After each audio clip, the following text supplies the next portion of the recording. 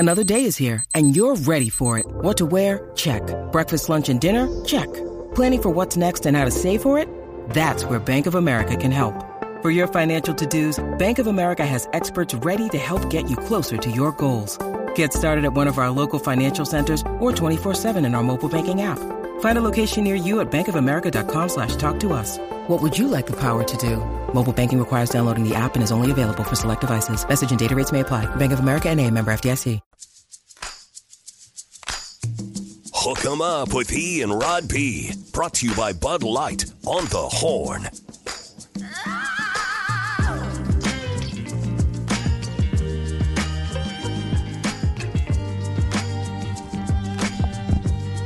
Yeah, Monday on the Horn, just trying to sort it all out. Longhorns found a way to win in overtime, a game that for the early portion looked like it was going to be a blowout. Then again, early in the third quarter when Texas forced back-to-back turnovers and took a 20-point lead. Felt like easy street to the win, but these Longhorns don't like to make anything easy. They're going to make you stress, and the turnover machine. As K-State scored 3 touchdowns in an 8-play span to go from down 27-7 to tied.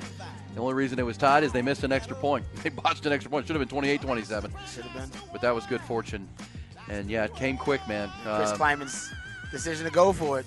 Also good fortune. Now, amazing. Texas played well. They held them. That was a great play by Texas. And Ryan Watts with the zone coverage that he essentially faked that it was like man and press. That was great assignment, sound football. But Chris Klieman, I think he made a dang coaching mistake. I do too. I think the feel of the game. So you're one overtime into one more is going to be the normal, and then the next one's going to be going for 2 essentially into the third overtime now in college football. But you still have one chance, and it's an all or nothing play. If you get it, you win, and you walk out of the building. If you don't, game's over. Knowing that you are a good team in the red zone statistically for the year, and Texas is not. Also knowing that Texas is really good at red zone defensively. Yes, the top 5. And maybe that's part of it, that he felt like, man, this might be the closest we get. They hit that big 19-yard pop on first down to Sinnott, and they were going to him on that 4th down play. Could be. But maybe he thought, we may not get this close again. We've had a hard time moving the ball. Not throwing it, did. Yeah. They were throwing it. They were actually moving it decent, making some plays throwing the football. Yeah, that's how they got down there. Yeah. They couldn't run the football anymore. Texas took that away. No. Well, and really, it was amazing because I love doing the On Texas Football, Inside Texas, On Texas Football watch-along, because you're part of it, and Jerry's a part of it, and Bobby, and all the crew at Inside Texas. We have a great time. Mm-hmm. But it allows me to, as I watch the game, we're kind of documenting it as it happens. And the Longhorns, I'm trying to remember the last time. It was 2 weeks ago against Houston. This game was similar to Houston because there was a point in the second quarter. Remember when I said, Rod, Texas has 3 touchdowns, U of H has 2 first downs. And it was such a thoroughly dominant performance on both sides. You're like, this thing's going to get ugly. Next thing you know, fake field goal, momentum, touchdown, and it's a ball game. This thing happened here too. It was 27-7 because after the Ethan Burke strip fumble and then the Jonathan Brooks touchdown, it felt like, okay, deep breath. We're going to get out of here. Only thing we can't do is turn the ball over. Well, then at the end of the third quarter, Kansas State goes on their first significant drive of the game. They took it down the field, and they did it, as you said, they abandoned the run and said, look, we got to throw the ball. We are not going to do this any other way. And they took it down the field and put it in the end zone, and they went from their own 25-yard line, and it was a little bit of run, but mostly short passing game. Then the passing game heated up, and then they end up in the end zone. And it felt like, at least having watched the whole game up to that point, that Texas – well, I will also say this. They took Tavondre Sweat and Byron Murphy off the field that series, and it was Trill Carter and Vernon Broughton at tackles. And they had a little bit – they had the middle pressure wasn't coming like it was, and Will Howard was able to get comfortable. Remember, the pressure off the left side, their right tackle, kind of like the Cowboys' right tackle, Terrence Steele, really struggled in this game. Barron Sorrells had a sack off the left side. Ethan Burke came off the left side. But in that drive – Texas had some backups, late in third quarter trying to make sure their starters were fresh for the fourth, and that's where they got the momentum. And they went down the field, and they went on that drive. And on the last play of the third quarter, because I remember watching the broadcast thinking, they're not going to get this off, guys. They're not going to get this because the clock was running down. This is going to be the end of the third quarter. It snapped like with a second and a half to go. And Will Howard completed a short pass to Phillip Brooks, who took a short play and turned it into 26 yards. On a touchdown. What did Sark say all last week? We have to tackle. We have to tackle. We got to get the ball to the ground. If it's designed to go for 10 yards. It can only go for 10. This went for 26 and a touchdown. Yep. Because even then you're thinking, okay, well, we're going to come back to the fourth quarter, and they're going to be in the red zone, and Texas can get their starters back on the field and hold this thing to a field goal or force them out. And that touchdown I thought was kind of big. It was almost too easy because Michael Taft had a chance to push him out of bounds and missed him. Ryan Watts had a chance to tackle him or get him out of bounds, and both missed him, and he walked into the end zone. That was the first time the whole game I felt like the defense gave in a little. They relaxed a little. Yeah, they relaxed a little. The touchdown right before the half, which was came after a block punt and sudden change and all that. That's I think that's excusable. They hit a coverage that they liked and hit a throw. This was a drive to where it felt like the intensity the whole way down the field was lacking compared to what the rest of the game had been, and it ended up with 2 missed tackles into the end zone. Well, then we know what happened on the next play, next series. Malik Murphy throws the interception, the one you cannot throw to nobody. Just kind of threw it out there for anybody to catch. That was a mistake. They capitalized on a touchdown. Then Jonathan Brooks fighting for extra yards, fumbles. They capitalize. That is a roller coaster of emotions, Rod. And if you're a fan and you're watching this game thinking, oh, my gosh, we just went from 27-7 to tied like that, imagine the players. Yeah. And this is what you're talking about with this team. Now you're in the fourth quarter. You have a quarterback who's struggling. And how are we going to find a way to win this game? That's the football culture. That's the football character you talk about that is strong with this team, that they didn't rattle. They didn't fold up tent. They said, you know what, let's find a way. Yep. Let's find a way to win this game. Yeah, I think they have good, leadership on this team that they don't panic in that situation. And we've seen all season. And Sark said it during the game. Go back and watch the broadcast. During the in-game interview, when she's asking him about how things are turning and the momentum shifting, he says, "No, we'll win in the fourth quarter. That's that's when we're gonna find a way to make some plays. The fourth quarter is where we got to win this game." And I think Sark has all season pretty much programmed this team, right? You get what you emphasize. He's emphasized be a second-half team, being a fourth-quarter team, and I'll give him props. Maybe should emphasize red zone. Maybe should emphasize some other stuff, but it's okay. We wanted to see this team win games in the fourth quarter last year, win one-score games, right? Respond in the second half, respond to adversity. This team does all those things. They really do. It doesn't always look as pretty, and yes, probably some of these games should be blowouts, and they shouldn't even be this close, but it is K-State is they're a decent football team. That's a good football team. Texas just really early on just shell-shocked them with how good Texas' rush defense was. And then once they recalibrated and start throwing the football, they made some plays. But I think Ryan Watts is pretty much he really is kind of the epitome of what happened to Texas in this game. You brought up the 26-yard touchdown. It's really on him giving that up because he catches it in front of him, and then he's supposed to at least make the play or push him out of bounds. He doesn't. That was a hell of a move by Phillip Brooks. He had to spin move and everything and tight ropes the sideline. Yeah, video game. It was a great play, but come on, Ryan Watts, you're a better player than that. You got to make that play. And then Ryan Watts also gave up the deep ball.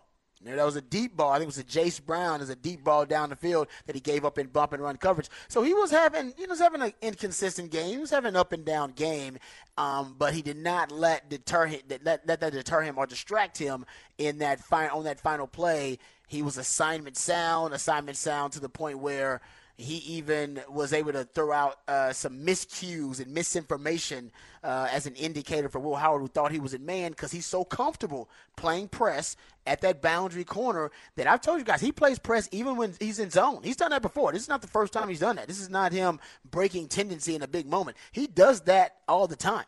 Well, he believes he has good vision at the line of scrimmage and that he can redirect wide receivers and still be able to make plays. That's why he's such a great force defender in the run game, because he still plays close to the line of scrimmage. Also, why he is probably at his worst as a coverage defender once you get his hips turned and he's downfield. Yeah. That's when you got him. But at the line of scrimmage, he's great. But I love that he had the bounce-back factor. I had plays like that, too. I had a game-winning interception in the Oklahoma State game my senior year. But earlier in the game, I had given up like a deep ball earlier in the game that was crucial, and it was a tight game too.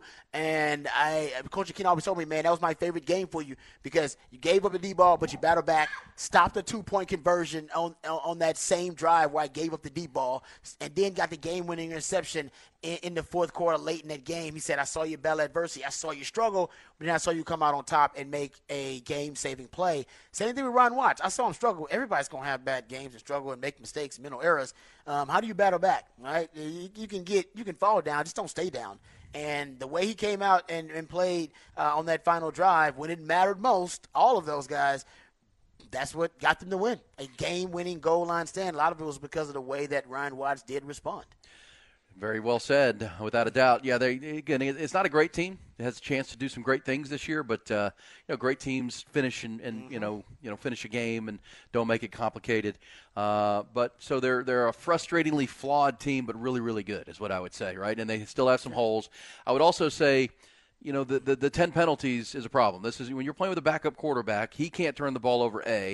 Sark has to help him with some momentum plays when he's managing the game with his play calling. But then at the same time, you can't have all these pre-snap penalties. I mean, they had like 8 pre-snap procedure penalties. When you're playing a pretty good defense like K-State, Rod, and you're 1st and 15 over and over again, I mean, those were killers. I mean, that was preventing Texas from blowing this game out early. When this is the discipline that Sark has to. It's still amazing to me they went into Alabama, beat this really turns out to be a pretty darn good Alabama team. Yeah. Without a single penalty. They didn't have one pre-snap offensive penalty on the road at Tuscaloosa yet. At home, they consistently have 4 or 5, and in this game, it's like 6 or 7. And yep, that's a great point. I will say that. I'll go back to I bet a lot of the plays that were run in the Bama game had been practiced, rehearsed, and choreographed for months. Yes. Exactly. That was and that everybody was on the same page because they were really familiar with those plays. And I think that's obviously the season goes on. You have a week to prepare for teams, especially with a backup quarterback, right? And all the intricacy of the pre-snap motions and shifts in Sark's offense. And I even in my notes too, I kind of wrote that down as well. Fewer pre-snap motions and shifts as that game went on. Because I think Sark got a little frustrated. I think he did too. With all of the different penalties, he's like, you know what? Screw it. We're just going to line up. I'm not even going to shift in motion. You still had some of it, but it wasn't as much. I bet the rate was very low considering how high. He's usually a 50%, 55% pre-snap motion shift rate guy. I bet this game it drops precipitously low that rate. Well, let's also say that they were playing without Christian Jones, their right tackle, who yes. got hurt in practice last week, and that was big. I mean, you had Cameron Williams making his first start at right tackle, right next to DJ Campbell, who's a young guy at right guard, and they held up. But at the same time, several of those pre-snap penalties were on. JT Sanders had one, but they just got to clean that. When you're going on the road back-to-back games now with everything in front of you, that's true. They got to be cleaner than that. They just do. And Cam Williams is a run blocker. That's a big dude, man. As a run blocker, he is a force. That it really is. He is a force as a run blocker. I got to go back and check him out as a pass blocker, but man, run blocking. There was some plays he just stood out, just mowing guys down and moving the line of scrimmage. It'll be interesting to see going forward. Christian Jones comes back. It's another thing we didn't bring up enough. I think they are more assignment sound as well. If Christian Jones did, not that Cam Williams was terrible. He's a 6-year player. Yeah. Again, so you got a backup quarterback, a starting right tackle, and then at times Kelvin Banks in the fourth quarter went out of that game for a little bit. Yeah, Jonathan Brooks got nicked up a little bit, and he left the game for a little bit. That is, and the Christian Jones thing, no one knew about it because Sark didn't mention it. Must have happened in practice. And then the next thing you know, he's not playing in the game. Good for him. You're like, wow. You don't need to mention that. That'd giving K-State something to try to attack a young buck, out there at right tackle. I totally get it. The first time I heard of it was Jerry Hamilton. We were about to start our watch along. He said, "Guys, Christian Jones not dressed out." Yep. Like what? Christian Jones. We got started inside Texas too. I think Sark knows. He mentions that on Wednesday. People start panicking. Yeah, there's a big topic of conversation. But Sark's true to his word on those things. He says we're going to let him work out ahead of the game, and then we'll see. Like Ethan Burke, they felt like he had practiced and they weren't sure, and then he showed up and was ready to go, and he got a big game. And a huge game. I mean, him and Barron Sorrell, 3 sacks between them combined? So it was good to see those guys. But no Christian Jones. Still no Colton. Cole Hudson wasn't even dressed. The starting right guard. So those guys were out for that football game, and obviously Jalen Catalon continuing to not be available for the Longhorns. I mean, that's how this team can get a whole lot better once they get healthier down the stretch. And obviously comes with Quinn Ewers too as a starting quarterback. Yeah, that would be the first one. Yeah. And as we pointed out, they're flawed. They're still not executing at a really high level in some crucial areas, including red zone, most notably. And now we're seeing. I would imagine you'll hear Sark say that today after watching the film. We're 8-1. We're number 7 in the country. We're sitting atop the Big 12, but we still haven't played our best football. Still have not really. I mean, Bama is probably their peak this season so far, and they have yet to really get to that level of play consistently for 4 quarters of play. We've seen flashes of a quarter of amazing. Yeah, they play in spurts right now. Gangbuster football, and then see exactly the lack of focus and all the phases contributed to kind of the meltdown against Kansas State, because you had the offense turning the football over, special teams getting the block punt, and defense. The only thing I can criticize about defense is the 2-minute defense. I mean, they have been bad. They are bad. That is something, you're looking for things now that have pretty much been trends and patterns you can track throughout the entire season, not outliers, not anomalies. You know what I mean? Just things that, this is something that, hey, they've been bad at it damn near every game, and it tracks. That's red zone offense for Texas. That is 2-minute defense for Texas defense. They can't figure that out. And you can if you're a pass-first team against Texas, you can make some plays in the passing game. You know that. You can. They're there for you. But the run game, we know this as well. You're gonna get suffocated. They're gonna choke your run game out. That's no doubt. And TCU now on alert. Texas Tech and Iowa State. Yeah. And coming up after Rod's rant, we'll get back into Texas. And when the Longhorns got their schedule, and you realize we're not gonna have to face Mike Gundy this year. Well, you might. You might when it's all said and done. Yeah. If you want to win a Big 12 championship, we'll get to that coming off the Bedlam game. But right now, let's get Rod's rant. Rod's Rant of the Day is brought to you by Apple Leasing, the easiest and safest way to get a new car. Any make, any model. Click appleleasing.com and experience how easy it is. I'm as mad as hell, and I'm not going to take this anymore. Find out what happens when people stop being polite and start getting real. You ain't keeping it around. My God! Okay, it's happening. Everybody stay calm. Oh, you've done it now. It's time for Rod's Rant of the Day. Hold on to your butts.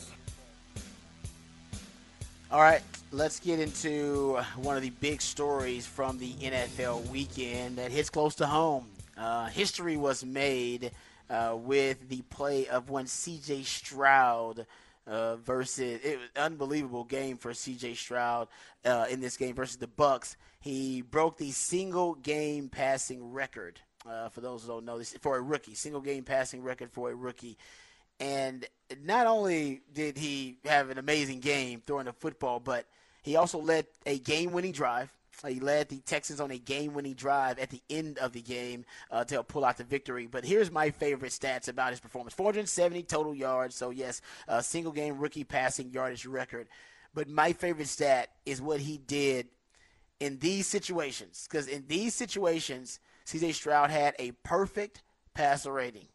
Yeah, I repeat, he had a perfect passer rating on first down, throwing the ball on first down. He had a perfect passer rating passing in the second half. And he had a perfect passer rating when throwing the football on the final game-winning drive. 158.3 passer rating, a perfect one in those situations. That is unheard of. You're talking about in all the clutch moments when he needed them, adjustments in the second half, the game-winning drive. And probably the easiest of those stats to achieve would be on first down, how effective he was. First down is considered the easiest down to pass on because all the defenses are thinking run. And on first down, he was 16 of 19 for 298 yards, 4 touchdowns, and a perfect passer rating of 158.3 just on first down alone. When he threw the ball 20 yards or more down the field, he was 6 of 8 for 3 touchdowns on deep passes down the field. It was one of the greatest performances we've ever seen from a quarterback, period, let alone the greatest performance in a game or that we've ever seen from a rookie quarterback in NFL history. How about this? Another one, too. 41.8 fantasy points. That was the most fantasy points by a rookie quarterback since 2011. And who was that? Andrew Luck? Since 2011. They didn't give it to me. Who was? Maybe Cam Newton? I'm looking for it. Cam Newton would have been 2012. They didn't give it to me. That's amazing. It might have been Cam Newton, actually, because Cam Newton is 2011. Right? He was a rookie then. Yeah, I think so. And I would also say that, everything you just said is like, wow. I mean, I sit here and watch him as a Texans fan, and hard to believe how good he is. It really is. But then this is not an outlier to his season. Now, he hasn't been great every play of the whole season, but he is having, in addition to that game he just had, it's part of the best rookie season ever put together through halfway through a season by any quarterback. List them all. I mean, John Elway, Cam Newton, Andrew Luck. You go through the list. Peyton Manning. Peyton Manning as a rookie had 26 interceptions. 26. Yeah. He threw a bunch of touchdowns, but he also had a lot of mistakes. C.J. Stroud is 2,400 yards, 14 touchdowns, 1 pick all year, and he's got a passer rating of 103. There's a rookie. He's on a team without a running game. And a makeshift O-line. And an O-line that's underachieving and banged up. Yeah, this kid is really slick, man. Special. He's a special player. It is special. I mean, like I said, he's already in the Hall of Fame, Pro Football Hall of Fame. That's not hyperbole. His football, when he set the record for consecutive passes to start a career without an interception, that's already in the Pro Football Hall of Fame. I imagine he's going to get in there again, because this is no rookie has ever thrown for more yards in a game or more touchdowns in a game. It's the greatest rookie game ever for a quarterback in NFL history. He's going to go. Well, he's going to be in the Hall of Fame twice in his rookie year. Well, and I don't think anybody's ever said Houston Texans must see TV, but this guy's becoming. This guy's becoming someone you have to watch because he's having that kind of a season. Wow. Next year he's going to be on primetime. Next year the Texans are going to be on primetime more. I don't know, a lot more just because of him. He's an it quarterback. And, the bigger picture, can they win some more games? That Carolina game really stands out as one that they're going to regret not winning because Carolina went down, kicked the field goal to beat them. But, they've got a win over Tampa Bay, who's a winning team, or at least was at one point. They've hit a couple of losses back-to-back now and fallen under 500. But they beat Pittsburgh, who's a winning team. They beat Jacksonville, who's a really good team. So he's already got some quality wins. Beat the Saints, who's a winning team right now. So this is no fluke, and it's we're doing it without a running game and doing it with receivers like Nico Collins and Tank Dell, and Robert Woods was out yesterday, so it became Noah Brown. These are not household names, yet the numbers are pretty staggering. You also add to the fact that when you hear behind the scenes that no one studies more tape than the guy. He's a gym rat when it comes to that kind of stuff, the film study. He also, according to his coaches, doesn't make the same mistake twice. He's big on that. If he makes a mistake, he doesn't want to make it again, which I think everybody says. But anyway, he actually does. Like if he makes a misread or get the wrong assignment, he gets it right. And he's also a leader, Rod. He's the guy that's making dinner for hired a chef for teammates to come over and eat dinner on Friday nights before games and talk ball. He seems like a pretty special player. Well, remember he's the one that suggested to the Texans to draft Tank Dell, who was one of the 300-yard receivers that they had. He was one of the ones that said, "Hey man, we got to draft this guy because they've been working out with him." So he's actually helping out with evaluations too. And remember the go-ahead, what should have been a game-winning, but it was a go-ahead touchdown against, I think, the Falcons it was.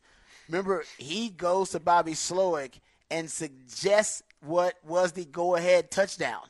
He suggests a play call, literally drew it up right there in the dirt and suggested the adjustment to Dalton Schultz on that play, which is basically kind of a fake 6 route, ends up running the seam and catching a touchdown. They didn't win that game, but that's how special he is. And right now, he also lowest interception percentage for a rookie in NFL history. It's the lowest interception percentage by any rookie in NFL history with a minimum of 200 pass attempts. He's only got 1 interception in 279 pass attempts.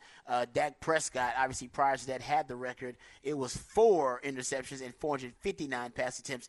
So he takes great care of the football. And like I said, he's special. This football is going into the Hall of Fame for this game too. He's going to be in the Hall of Fame twice already, and basically halfway through his rookie year. All right. Unbelievable. That was one of my picks. I took the Texans, and somehow he was able to push that game because without a kicker, they didn't have a kicker, and they still found a way to win that football game. Pretty amazing. All right, we'll come back. When we do, we'll go back to the Longhorns, back to the NFL as well, also for the end of the hour. A little round of Who Said That to recap some good audio from the weekend. It's a busy Monday. Good, bad, and ugly on Hook 'em Up with Ian Rod B.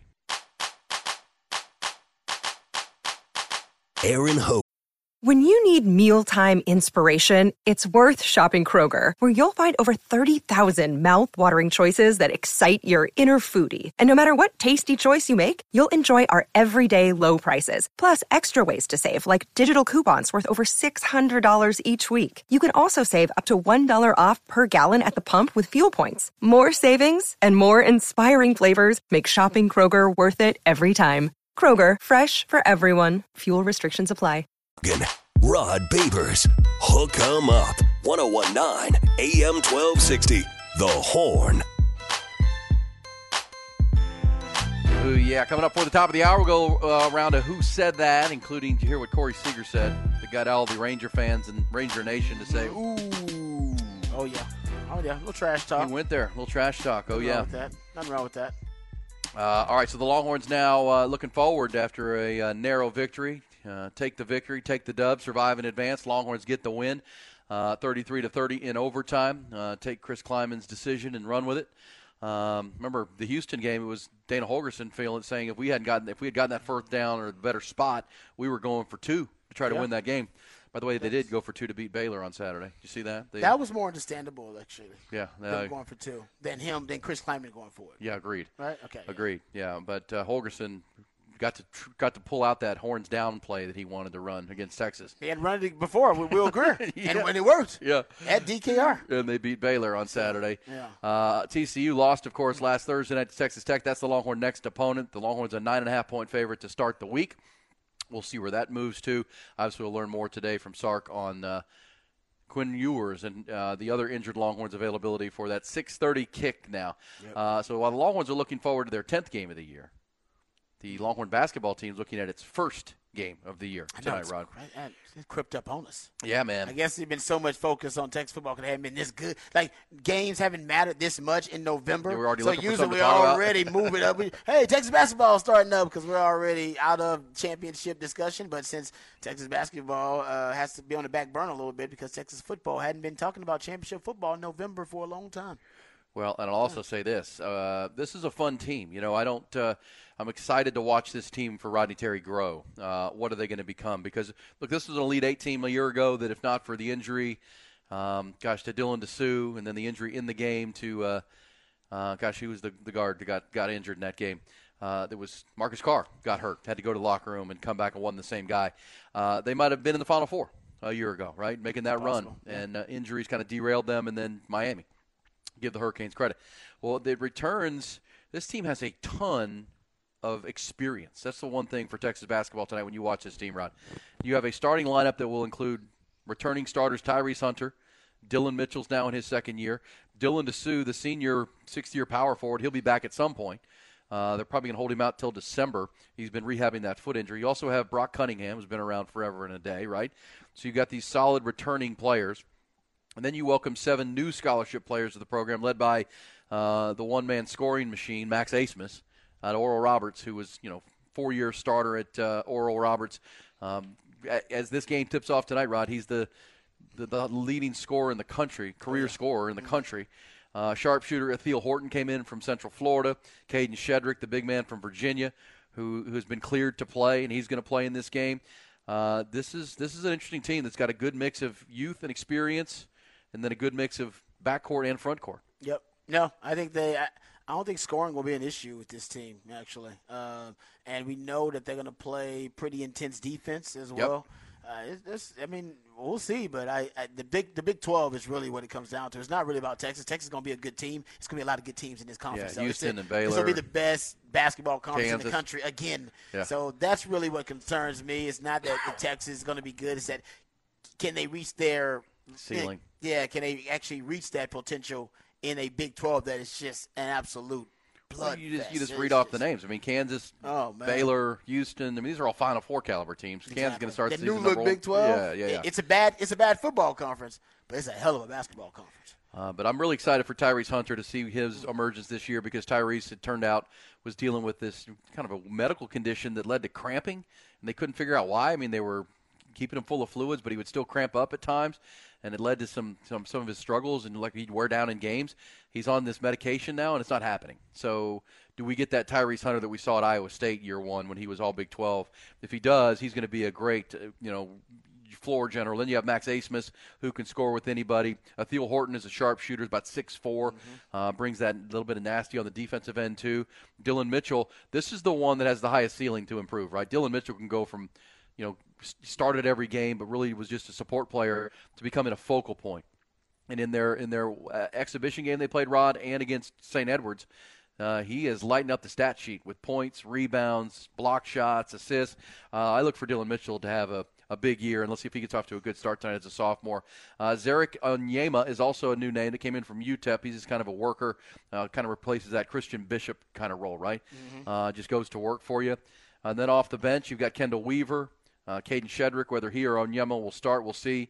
Chris Johnson's the true freshman. Alex Anamekwe still on this team, and they'll get Dylan DeSue back at some point. Kendall Weaver is one to watch. He's the kid from UT Arlington who was an all-WAC, freshman last year. They really like him, and his. They kind of think he's got little bit of Serge Jabari Rice to his game, right? That he's one of those guys, a smooth player, can shoot it, a little kind of sinewy, but at the same time can stroke it and play defense. So looking forward to seeing this team develop. They'll play their first game tonight against the Incarnate Word. Oh.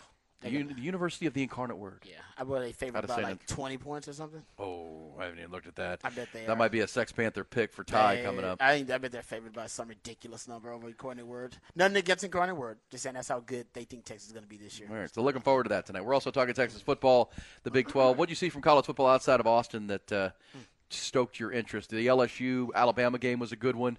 It was a good one. Until Jaden Daniels got hurt. And then Jalen Milroe looks different, though. It just shows you your quarterbacks, just like your teams, should get better week to week. That's the struggle.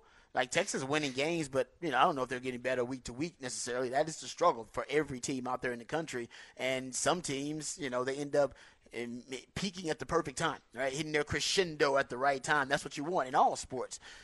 For Alabama, you can tell Jalen Milroe, very different quarterback than the one. 4 running touchdowns. Yeah, very. Well, he's just more decisive. And he's more confident as a runner. Like, his skill set is still the same. He hasn't evolved his skill set any. First of all, the offense now is more suited to his skill set. It seems like they were being stubborn in the way they were calling plays for him against Texas. That's a new coordinator learning a new quarterback. Tommy Rees, exactly. Now they seem like there's a lot more compatibility between the offense and his skill set, and now he's such a willing runner. Against Texas, it seems like he was trying to stay in the pocket at times, and they only had 3 design runs versus Texas. It'd be a different conundrum for Texas if they played this Alabama team with this Jalen Milroe. Yeah. They got him early, and that was a good thing. That is very good. Yeah. And now both of those teams are in the one-loss debate for the college football playoff big picture if they keep on winning. But that was a big win for them to get past LSU by 14, and really a game changed. Jaden Daniels was playing a heck of a game. Then he got hurt, took that big hit from Dallas. What's his name? Turner. Dallas Turner, yeah. Big hit, got him up under the jaw, rattled him, and the game was not the same from that point on. But Brian Kelly's team just doesn't. It's amazing, an LSU team that doesn't play any defense. I know. What year is this? What's going on here? I mean, so, the top 9 didn't change at all from last week to this week in the AP top 25. The top 9 remains the same. Georgia had about a battle with Missouri, but won that game, a top 15 Missouri team. Missouri was game, but Georgia was better, pulled away late. Ohio State struggled a little bit with Rutgers. They fell behind 9-7 at half, and then did what Ohio State does. Not a lot of style points there, though, for the Buckeyes. Marvin Harris had another big game. Michigan beat up Purdue. I haven't heard much on Michigan this week. We'll see what comes out from that. There was some chatter over the weekend that maybe the Big Ten may be moving in to do something. I don't know what that's going to be. Yeah, that's a lot of buzz, but no real action. Yeah. Also, Florida State won again. They just keep on rolling at number 4. Washington pulled off the biggest win of the top 5. They went and beat USC and ended the defensive coach career of Alex Grinch, potentially. Yeah, they did. You're right. Put him out. I think they was for close to 300 yards or something like that? Yeah, you're going to think you got to stop Michael Penix, but no, we're going to run for 300 yards. He broke tendency. They did. Because they could. Right time, yeah. Oregon won again, so they're sitting at 6. Texas sitting at 7. Bama right behind them. Of course, the only change was Ole Miss after beating the Aggies and giving Jimbo Fisher his 9th consecutive road SEC loss. 9 in a row, Rod. It's still been over 2 years since they've gone on the road and win an SEC game. That's not good. Oklahoma loses, so that changes the complexion of the Big 12 championship hunt. Well, and as you're just tuning in at 9 o'clock, 9:30, Texas and Oak State are the front runners now. I mean, we talked about the 5-way tie all last week. Well, that 5-way tie is now 2. It is so fitting you got to see Gundy on your way out if you want to win the Big 12 tie. That is fitting. It is. It is fitting. It is fitting because Gundy's giving you so many issues, but he's giving everybody issues because he's a damn good coach. Except for Oklahoma, who now he has bragging rights on the last all-time bragging game rights. Potentially. Screw that all-time record. We got the last one. It is exactly how you describe it, but I think it's fitting because he's a damn good football coach, and we've been talking about this. We talked about this before the season started. There's going to be a sleeper. There's going to be a team that rises up in the Big 12 that nobody saw coming. It happens every year. It happens TCU last year. There will be a team like, man, we didn't see where the hell did they come from? Oklahoma State's that team. And Oklahoma State's been that team probably 2 or 3 times since Gundy's been there. Nobody really saw Oklahoma State coming. We just didn't see it coming. He was playing 3 damn quarterbacks to start the season. rotating them like some kind of sociopath, rotating 3 quarterbacks and justifying it to his fans. And they're thinking at the time, all right, Gundy has definitely lost it. He's pulling a George Costanza. He's trying to get fired. So we need to help him out, and we need to think about what his buyout is, who's going to be next head coach. And in a 3-week span, it went from Gundy's probably on his way out. We got to get this guy fired. They're posting like his buyout details online to, damn. Oklahoma State might be in the Big 12 title game, looks like. Yeah. And it's like, what? Because they settled on Alan Bowman, and then they started handing the ball to Ollie Gordon II out of Fort Worth, Texas, and he's gone crazy. He's gone crazy. And they got some favorable officiating, I thought, in the game in Stillwater, but they did enough to beat the Sooners, and they have all-time bragging rights. So, yes, I mean, Texas has TCU. They're a 10-point favorite in that game. Then they're going to go to Iowa State, where they'll be a favorite. They also host Texas Tech on Black Friday. Oklahoma State will play UCF, BYU, and Houston the rest of the way. So navigatable. They could win that. I think 2 of them are in Stillwater too. So this is now you have clear front runners. I mean, right now Oklahoma State and Texas control their destiny. Mm-hmm. I think you're dead right about that. When the schedule came out, you kind of said, "Oh man, it's okay. We don't care if West Virginia's not on the schedule. That's fine." But Oak State, we need one more shot. Now you might get it. You might get it. Yeah, and it might be for the ship. I didn't mind not seeing him in the regular season. He is giving Texas. You certainly don't want to see him in Stillwater, but he's also come here and won quite a bit. You don't want to see him as a home underdog. I think he is as a home dog now. He's won 10 of his last 11 games straight up as a home dog. You don't want to play Gundy. He loves being a home dog. He loves it. Because he got that dog in him. He does. Dog. And, he can coach. Hates NIL, hates the transfer portal. He's everything you don't want the future of college football to be, except he's a good old ball coach. You know what's funny? It's very – I've said this many times, but it's very similar to Mike Leach, that there are people in Stillwater that just don't like the guy. Yeah. Like there are even Oklahoma State fans that are like, man, he rubs me the wrong way. He doesn't recruit. He loses to Oklahoma all the time. He doesn't believe in NIL. But he just wins. So you're like, well, and I always said the same thing about Mike Leach. I mean, I may not like his ways, but at the same time, who else can win at that level in that place? Exactly. If you got rid of Mike Gundy, who else could you bring in that could do anything close to what this guy's done? Nobody. I don't believe so. I'm sure I don't believe anybody can come in and do what he's done. It's because he does so much more with so much less, right? Yeah. It just is so fewer resources than everybody else. And like I said, he does. By the way, some of it's his own fault. Like it's his own doing. His stubborn attitude towards NIL and transfer portal. Or remember what he said about Trace Ford, the kid that transferred to Oklahoma? Basically, like he didn't even recognize him and didn't even know his name. I mean, he is stubborn and he is bullish about his philosophy and about his beliefs, all that kind of stuff. And even off the field, people think he's really controversial because he'll speak whatever's on his mind and say whatever's on his mind.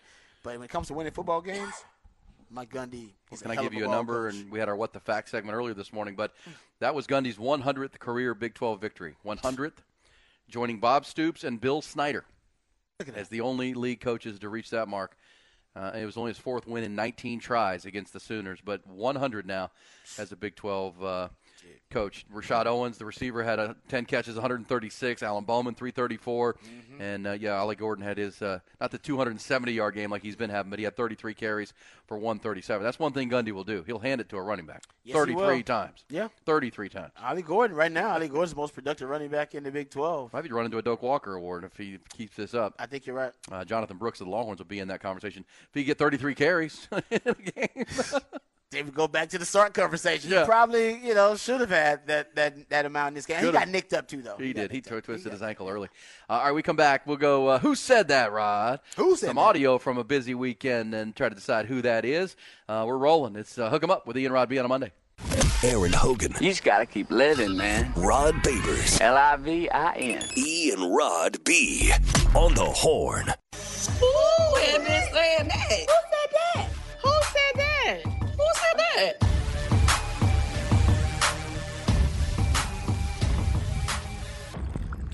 Who said it is right. It is one of the more fun segments of the morning. We go 5 hours, but this one is where we play some audio from the weekend. The day before, but we're coming in on a Monday, Rod. It's from the weekend. Who said that? I'm going to play this for you to start it, Rod. This happened on Friday. Actually, okay. The first part of this happened about a month ago. The other part happened on Friday. See if you can tell who these two characters are stoking the Astros-Rangers rivalry.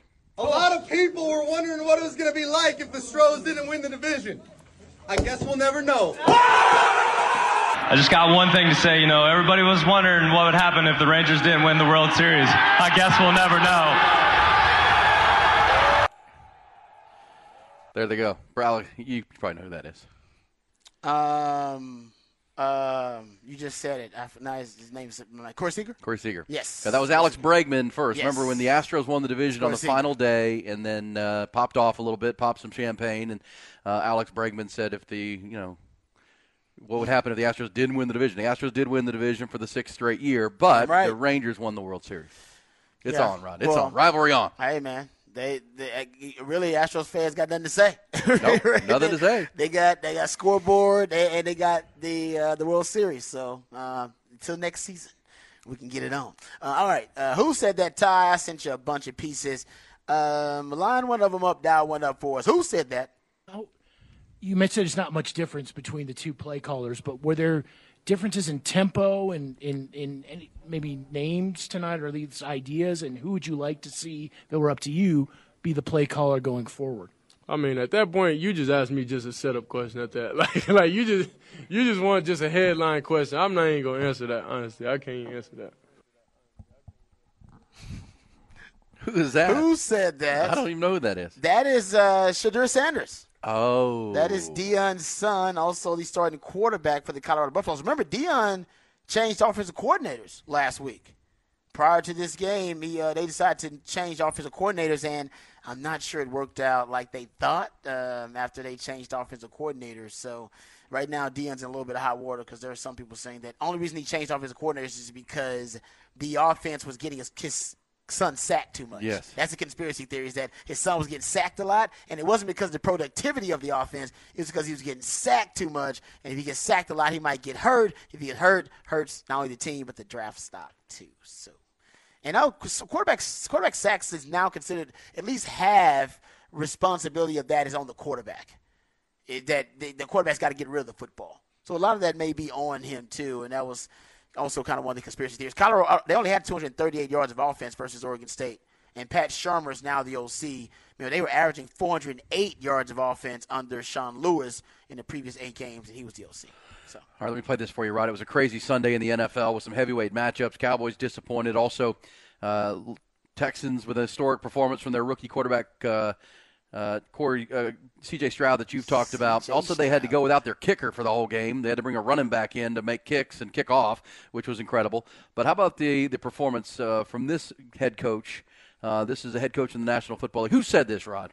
If you've been here for about 10 minutes, or Daniil Hunter and some of you guys that have been here, to Harrison Smith, you've been in this locker room a long time. And we needed every last guy today. Every last guy. All right? But I want to highlight a couple guys because that felt like the most team win I've ever been a part of. Greg Joseph, 11 points, 3 of 3 field goals. All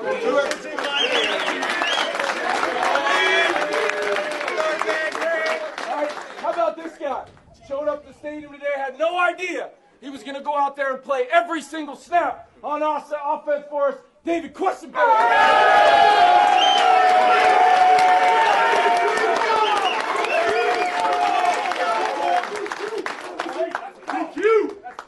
Jordan Hicks did show up, make 11 tackles in the snap.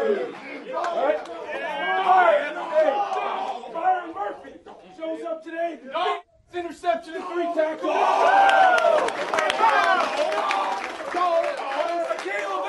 Caleb Evans, when we had to have it. This guy's worked on his tackling every day that I can remember. You get the ball out, change the game.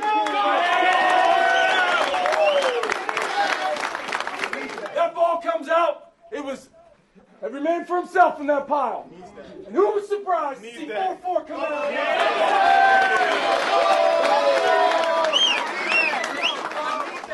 But joining this guy right here is every single guy in this locker room. Player and coach that put it out there, put it on the line today. All right, but what we learned today is regardless of circumstance, the Minnesota Vikings push onward. In addition to everybody getting one in here, he deserves to keep the actual one he played with, Josh Dobbs. All right, there you go, Rod. You know who that is. It's got to be Kevin O'Connell. Yeah, Kevin O'Connell. Okay. Minnesota Vikings won a game as he went through a bunch of guys stepping up, but no more than Josh Dobbs, who got traded to the Vikings on Tuesday of the trade deadline, was supposed to be the backup quarterback. So they had the rookie quarterback who was coming in for Kirk Cousins, the kid from BYU, took all the reps during the week to get him some reps ready for the game with the Falcons. It's amazing. Within the first quarter, Josh Dobbs is on the field and playing with players he's never played with. He knew balling out. Playing well. Ran a touchdown, threw a touchdown, led him to a win. If you're Atlanta, you got to wonder how that just happened. But Josh Dobbs, that's some talk about stepping up, next man up mentality, Rob. That's fantastic. That's a great story. Yeah, he's had a whirlwind of a season so far. Yeah, he went from Pittsburgh to Arizona, then Arizona to Minnesota. He's had a whirlwind of a season, but good for him, man. Hey, as a backup quarterback in the league, that's how you make a career out of it. Yeah. When you get your shot, make the most out of it. That's why they had every reason to fold up and lose that game on the road. Down to their third quarterback who just got there. That'll keep him as a backup quarterback in the league another 5 to 6 years, no matter if he ever performs again. Because they were like, he had it on tape. He's done it. You can see him do it. Vikings are now over 500. 5-4 after their terrible start. Good stuff on Who Said That. We'll play some more good audio coming up, including Steve Sarkisian from the postgame locker room, the victorious locker room with Texas. Also, Cowboys, disappointing finish. What could have been. Also, hear more about C.J. Stroud and the Texans' performance. We roll on into our fabulous fifth hour on Hook 'em Up with Ian Rod B.